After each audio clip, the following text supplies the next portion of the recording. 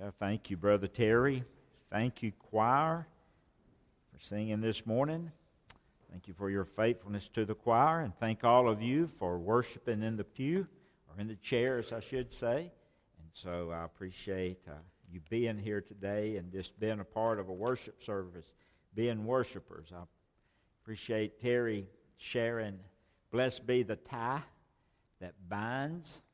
And I believe I asked him if he would sing all those verses, and that pretty well sums up what I have to say this morning. So if you please stand, we'll have prayer and go. No, you're not going to get off that easy. If you brought your Bibles, turn to Hebrews chapter 10. But it does pretty well sum up what God has for us this morning. Hebrews chapter 10. Hebrews chapter 10. Going to be sharing a message this morning. Go forward in faith. The coming together of our worship. The coming together of our worship. Hebrews chapter 10. We want to look at Hebrews 10. We'll pick up at verse 22 and read down to through verse 25. The coming together of our worship. Hebrews 10, verse 22. Let us draw near with a true heart and full assurance of faith, having our hearts sprinkled from an evil conscience and our bodies washed with pure water. Let us hold fast the profession of our faith without wavering, for he is faithful that promised. And let us consider one another to provoke unto love and good works, not forsaking the assembling of ourselves together as the manner of some is, but exhorting one another, and so much the more as you see the day approaching. If you would, look at verse 24, and let's take 24 and 25 as our text. And let us consider one another to provoke, to encourage, better word, to encourage unto love and to good works, service, not forsaking the assembling, the gathering of ourselves together, as the manner of some is, but exhorting, encouraging one another, and so much the more as you see the day approaching, the coming together of our worship. Recently, for you that have not been here, or perhaps a guest today, I've shared that how I felt that God and how I feel that God has great plans for us individually as individual Christians, but also as a faith family. I believe that God is wanting to do the impossible in our lives individually and as Mountain View Baptist Church. God has always used and blessed a person and a people who are willing to go forward, take a step forward, to go forward in faith. Examples in the Old Testament would be Noah and Abraham and Moses and Samson and Daniel, just to mention a few. The New Testament, Joseph and Mary, Bartimaeus, the blind man, and then a crippled man who was lowered by his friends from a rooftop down into the very presence of Jesus. His friends were willing to go forward in their faith. Friend, listen, it's about going forward. It's about stepping forward in our faith. Just plain ordinary people. As you look at those people I mentioned, they were just plain ordinary people who God promised to bless just because of their willingness to step out and go forward in faith. And that's God's desire for all who belong to Him. As God said to Moses, God's saying to me, tell the people to go forward. In fact, the question today is simply this: are you willing to ask yourself, where are the areas in my Christian life that I need to just venture out just a little farther in faith? Where do I need to step out? Is it in Bible study? Is it more in my prayer life? Is it more in my evangelism? Is it more in my stewardship? Is it more, what is it? Is it worship? Worship.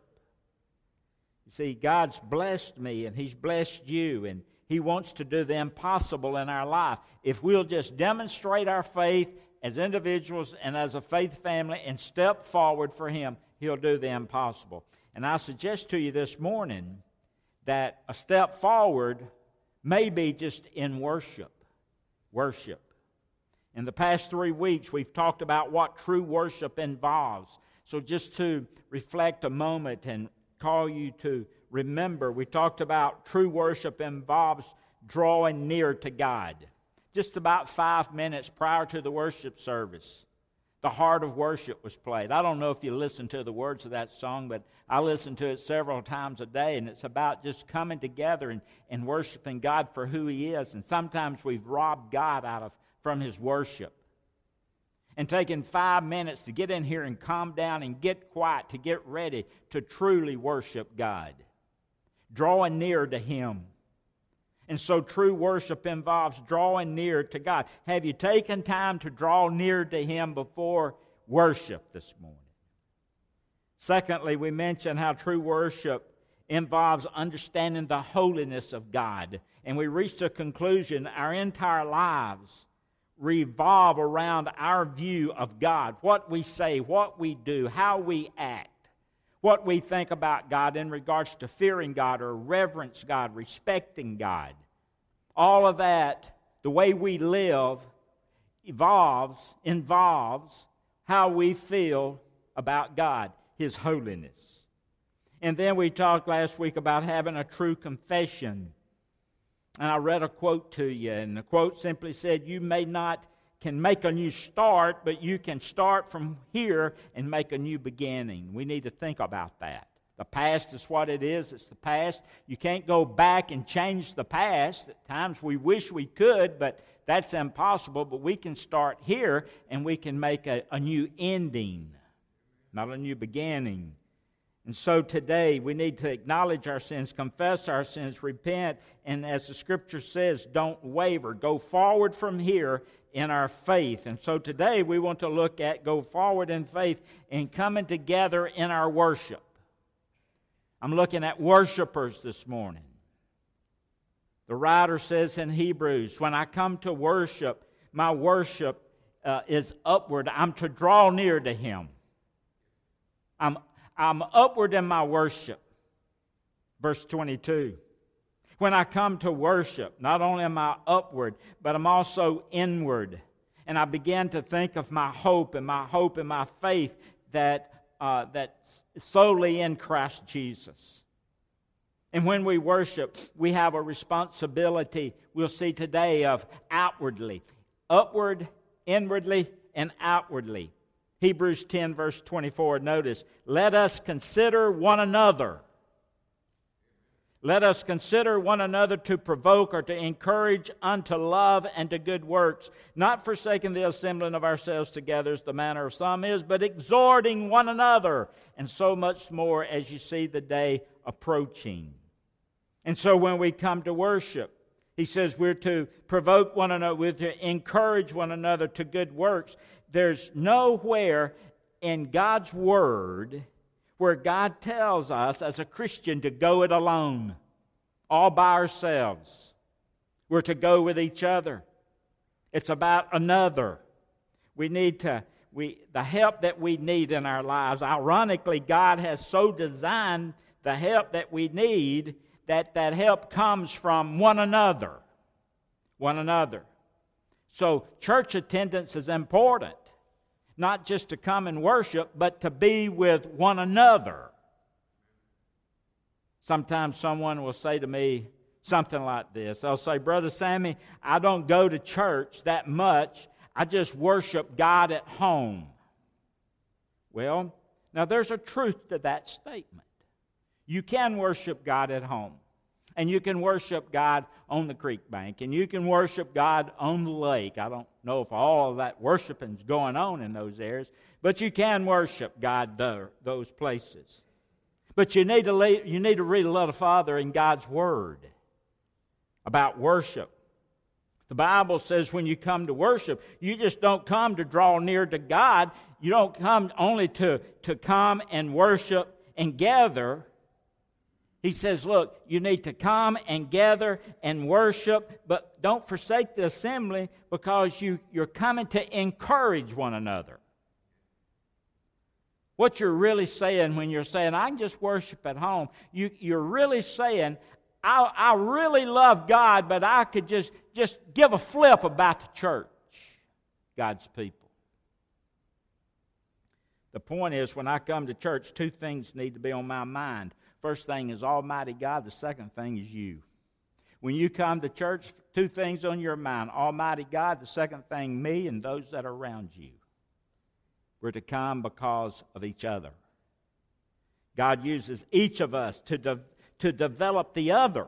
I thank God for Terry. He helps develop me. Gina helps develop me. The choir helps develop me. The nurseries helping develop children. The preschools helping develop our children. Children's churches helping develop our older children. The youth are developing our youth. We're developing each other in here. We're here for each other. It's about being with each other. Now, he uses the words, not forsaking the assembling. Another word for assembling is gathering. Not forsaking the gathering, not forsaking the assembling of ourselves together. Not forsake. That word forsake is an important word. It means to abandon. Don't abandon the gathering. Don't abandon the assembling. Also, another synonym is for forsake is spiritual desertion. Don't desert the people of God. Christians who are habitually absent, they belong, but they're deserted. They've skipped out. They're forsaken. Don't forsake the assembly. Don't forsake the gathering. The Greek word is also used again. I don't believe you don't have this for your screen, but just jot down 2 Thessalonians chapter 2, verse 1. He says this, now we beseech you, brethren, by the coming of our Lord Jesus Christ and by our gathering together unto Him. So in 2 Thessalonians, he's speaking about the gathering of God's people together for the rapture. And here he's speaking about gathering God's people together for worship, for the church. Man, it's exciting when we think about being gathered together for the rapture. It should be equally exciting for you when you gather together on earth at the church building. Both should be exciting for the believer. Here's the point. The theological argument is not that you don't have to attend church as a Christian, but you struggle with the decision whether to be obedient or disobedient to God or not. There's no argument about it. It's settled. Don't forsake. So what you're struggling with is where I need to be obedient to God's Word or disobedient to God's Word. The writer of Hebrews is concerned about the spiritual erosion that takes place within those who neglect the gathering. The spiritual erosion. If they continue to neglect, they're going to be in danger of spiritual ruin. You have erosion, then you have a collapse. You know what I'm talking about. You see some land being eroded, and all of a sudden it just gets worse and worse and worse and worse, and it's completely gone. That's what happens in a spiritual life. It begins just in a little erosion, then all of a sudden you have a ruin on your hands. Statistics show that if you don't go to church for a month, there's 2-to-1 odds that you won't go for a year. How about that? You and I need the encouragement from each other. Why is that, Brother Sammy? To persevere. We need it to persevere. We need to hear and we need to be able to hear the Word of God. We need to have fellowship with the people of God. And let me just say this. If you miss church and you don't miss church, there's something wrong with your godly walk in your life. If you miss church and you don't miss church, then you got a deep problem.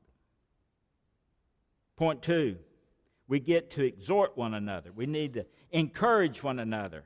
Acts chapter 2 Acts chapter 2, he simply says this familiar passage, verse 42. He says, and speaking of the early church, and they continued, verse 42 in Acts 2, and they continued steadfastly in the apostles' doctrine and fellowship, and in the breaking of bread and in prayers. Don't miss the fellowship part. Now, you're not talking about food. Koinonia, a closeness there. Hebrews 10:25 says, not forsaking the assembling of ourselves together as the manner of some is, but the exhorting of one another, that's fellowship, and so much as you see the day approaching.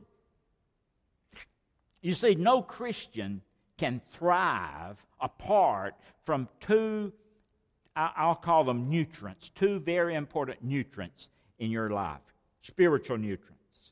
One's encouragement, the other one's fellowship. And God's made us that we need both of them, and we get both of them from the church, from attending church. Encouragement and fellowship. You see, there's a difference between, now listen, there's a difference between fellowship and socializing.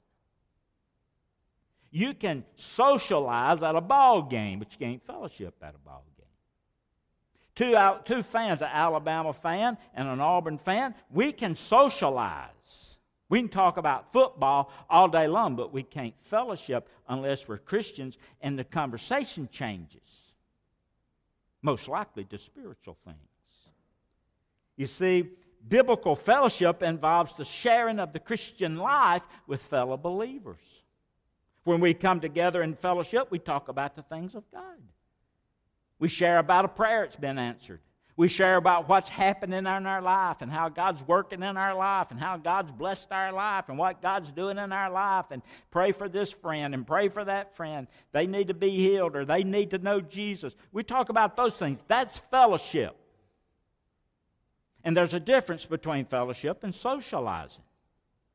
We serve the Lord together. That's fellowship. We pray with each other. That's fellowship. God has a purpose for us not to forsake the coming together as His people.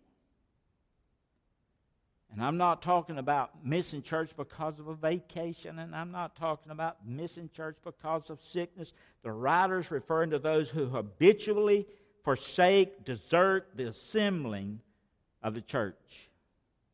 We get sick. We take a vacation. But man, when you plan everything and the only time you come to church is when you ain't got something else better to do, then you got a spiritual problem. And you don't want to be at church. You got a spiritual problem. Serious. Verse 25, he points out a common problem. Then, in the manner of some, as the manner of some. It's happening then, it's happening now. Problem then, problem now. Here's the challenge. We need to meet more. We need to worship more. We need to pray more. We need to hear more. When? As we see the day approaching. You see, the early church lived in expectation and an anticipation of the coming of the Lord Jesus. Are you living that way in your life? Do you pray, Lord, wake me in the morning. If you don't, I know that I'll have a home in heaven. Do you live with that expectation Jesus may come today? Or do you think that this is a good time for Jesus to come? Do you live in that expectation, that anticipation? Hebrews chapter 9. Listen to verse 28. So Christ was once offered to bear the sins of many, and unto them that look for Him shall He also appear the second time without sin unto salvation. Look at 1 John 3. 1 John 3, verse 1 through 3. He says, Behold, what manner of love the Father hath bestowed upon us, that we should be called the sons of God. Therefore the world knoweth us not, because it knew Him not. Beloved, now are we the sons of God, and it doth not yet appear what we shall be. We know that when He shall appear, we shall be like Him, for we shall see Him as He is. And every man that hath this hope in Him purifieth himself, even as He is pure. Looking forward to it, anticipating the return of Christ. I presented Canaan a little plaque, and I've mentioned it to you before, but I went the other day and bought him a frame, and I was going to have it matted, but they suggested that I not have it matted because of condition that it was in. But this little old cardboard plaque, Brenda, was in the room. Our grandparents, we shared the same grandmother and grandfather on the Keelan side. It was in the room that I slept at my grandmother's. It must have been 70 years old. And I'd go across the highway every night, the street at Rockwood, and I'd spend a night with her. And every night, the last thing I did, I read that little cardboard plaque. And the first thing I read when I got up in the morning, I'd read that cardboard plaque. And it just simply said this. Do you want to be where you are now when Jesus comes? Do you want to be doing what you're doing now when Jesus comes? Do you want to be saying what you're saying now when Jesus comes? And the other day, I gave that plaque to a little cardboard plaque. Came from a fair. And just cardboard, had glitter all over it. And my grandmother gave it to me, and I cherished it. It's over 70 years old. Not that I am, but that cardboard's over 70 years old. You look like the cardboard, but no, I don't say that. But I presented that to Canaan, and on the back, I just inscripted some things. And I told him as a little boy, I read this every morning and every night, and it really made a difference in my life. And I pray that every morning you'll read it and every night that you'll read it. And if you will, God will bless you, and it'll make a difference in your life. It'll make a difference in your life if you'll do what you need to be doing when the Lord comes. If you'll say what you need to be saying when the Lord comes, and if you'll be where you need to be when the Lord comes. My goodness gracious. I found this quote from Dwight Pentecost. Listen to it. Rather than trying to figure out how to make the church more like the world so the world will go to church, we should be trying to figure out how to make the church more like Christ so the church will go to the world. And the more the opposition increases, the more we should assemble together for that purpose. Wow. So the question in closing. Do you need to go further in your faith in coming together for worship? Has God spoken to you today? You're a little slack in your worship. You're a little slack when the church comes together. I'm not talking about sickness. I'm not talking about having a vacation. I'm not talking, you know that. I'm talking about just habitually staying out because you want to stay out. You say, well, I don't like that church. Well, find you one. Find you one. I've been to them all. Well, something's wrong then. Everybody out of step with you? Hello. Find you a church. You know, you say, well, Brother Sammy, going to church, does that mean you're a Christian? No, I don't mean you're a Christian. But I'm going to tell you what. It's a pretty good sign you are. Because the Bible says that we are to love the brethren. And it's kind of hard to love the brethren if you never want to be around the brethren. So if you're a Christian, you're going to love the brethren.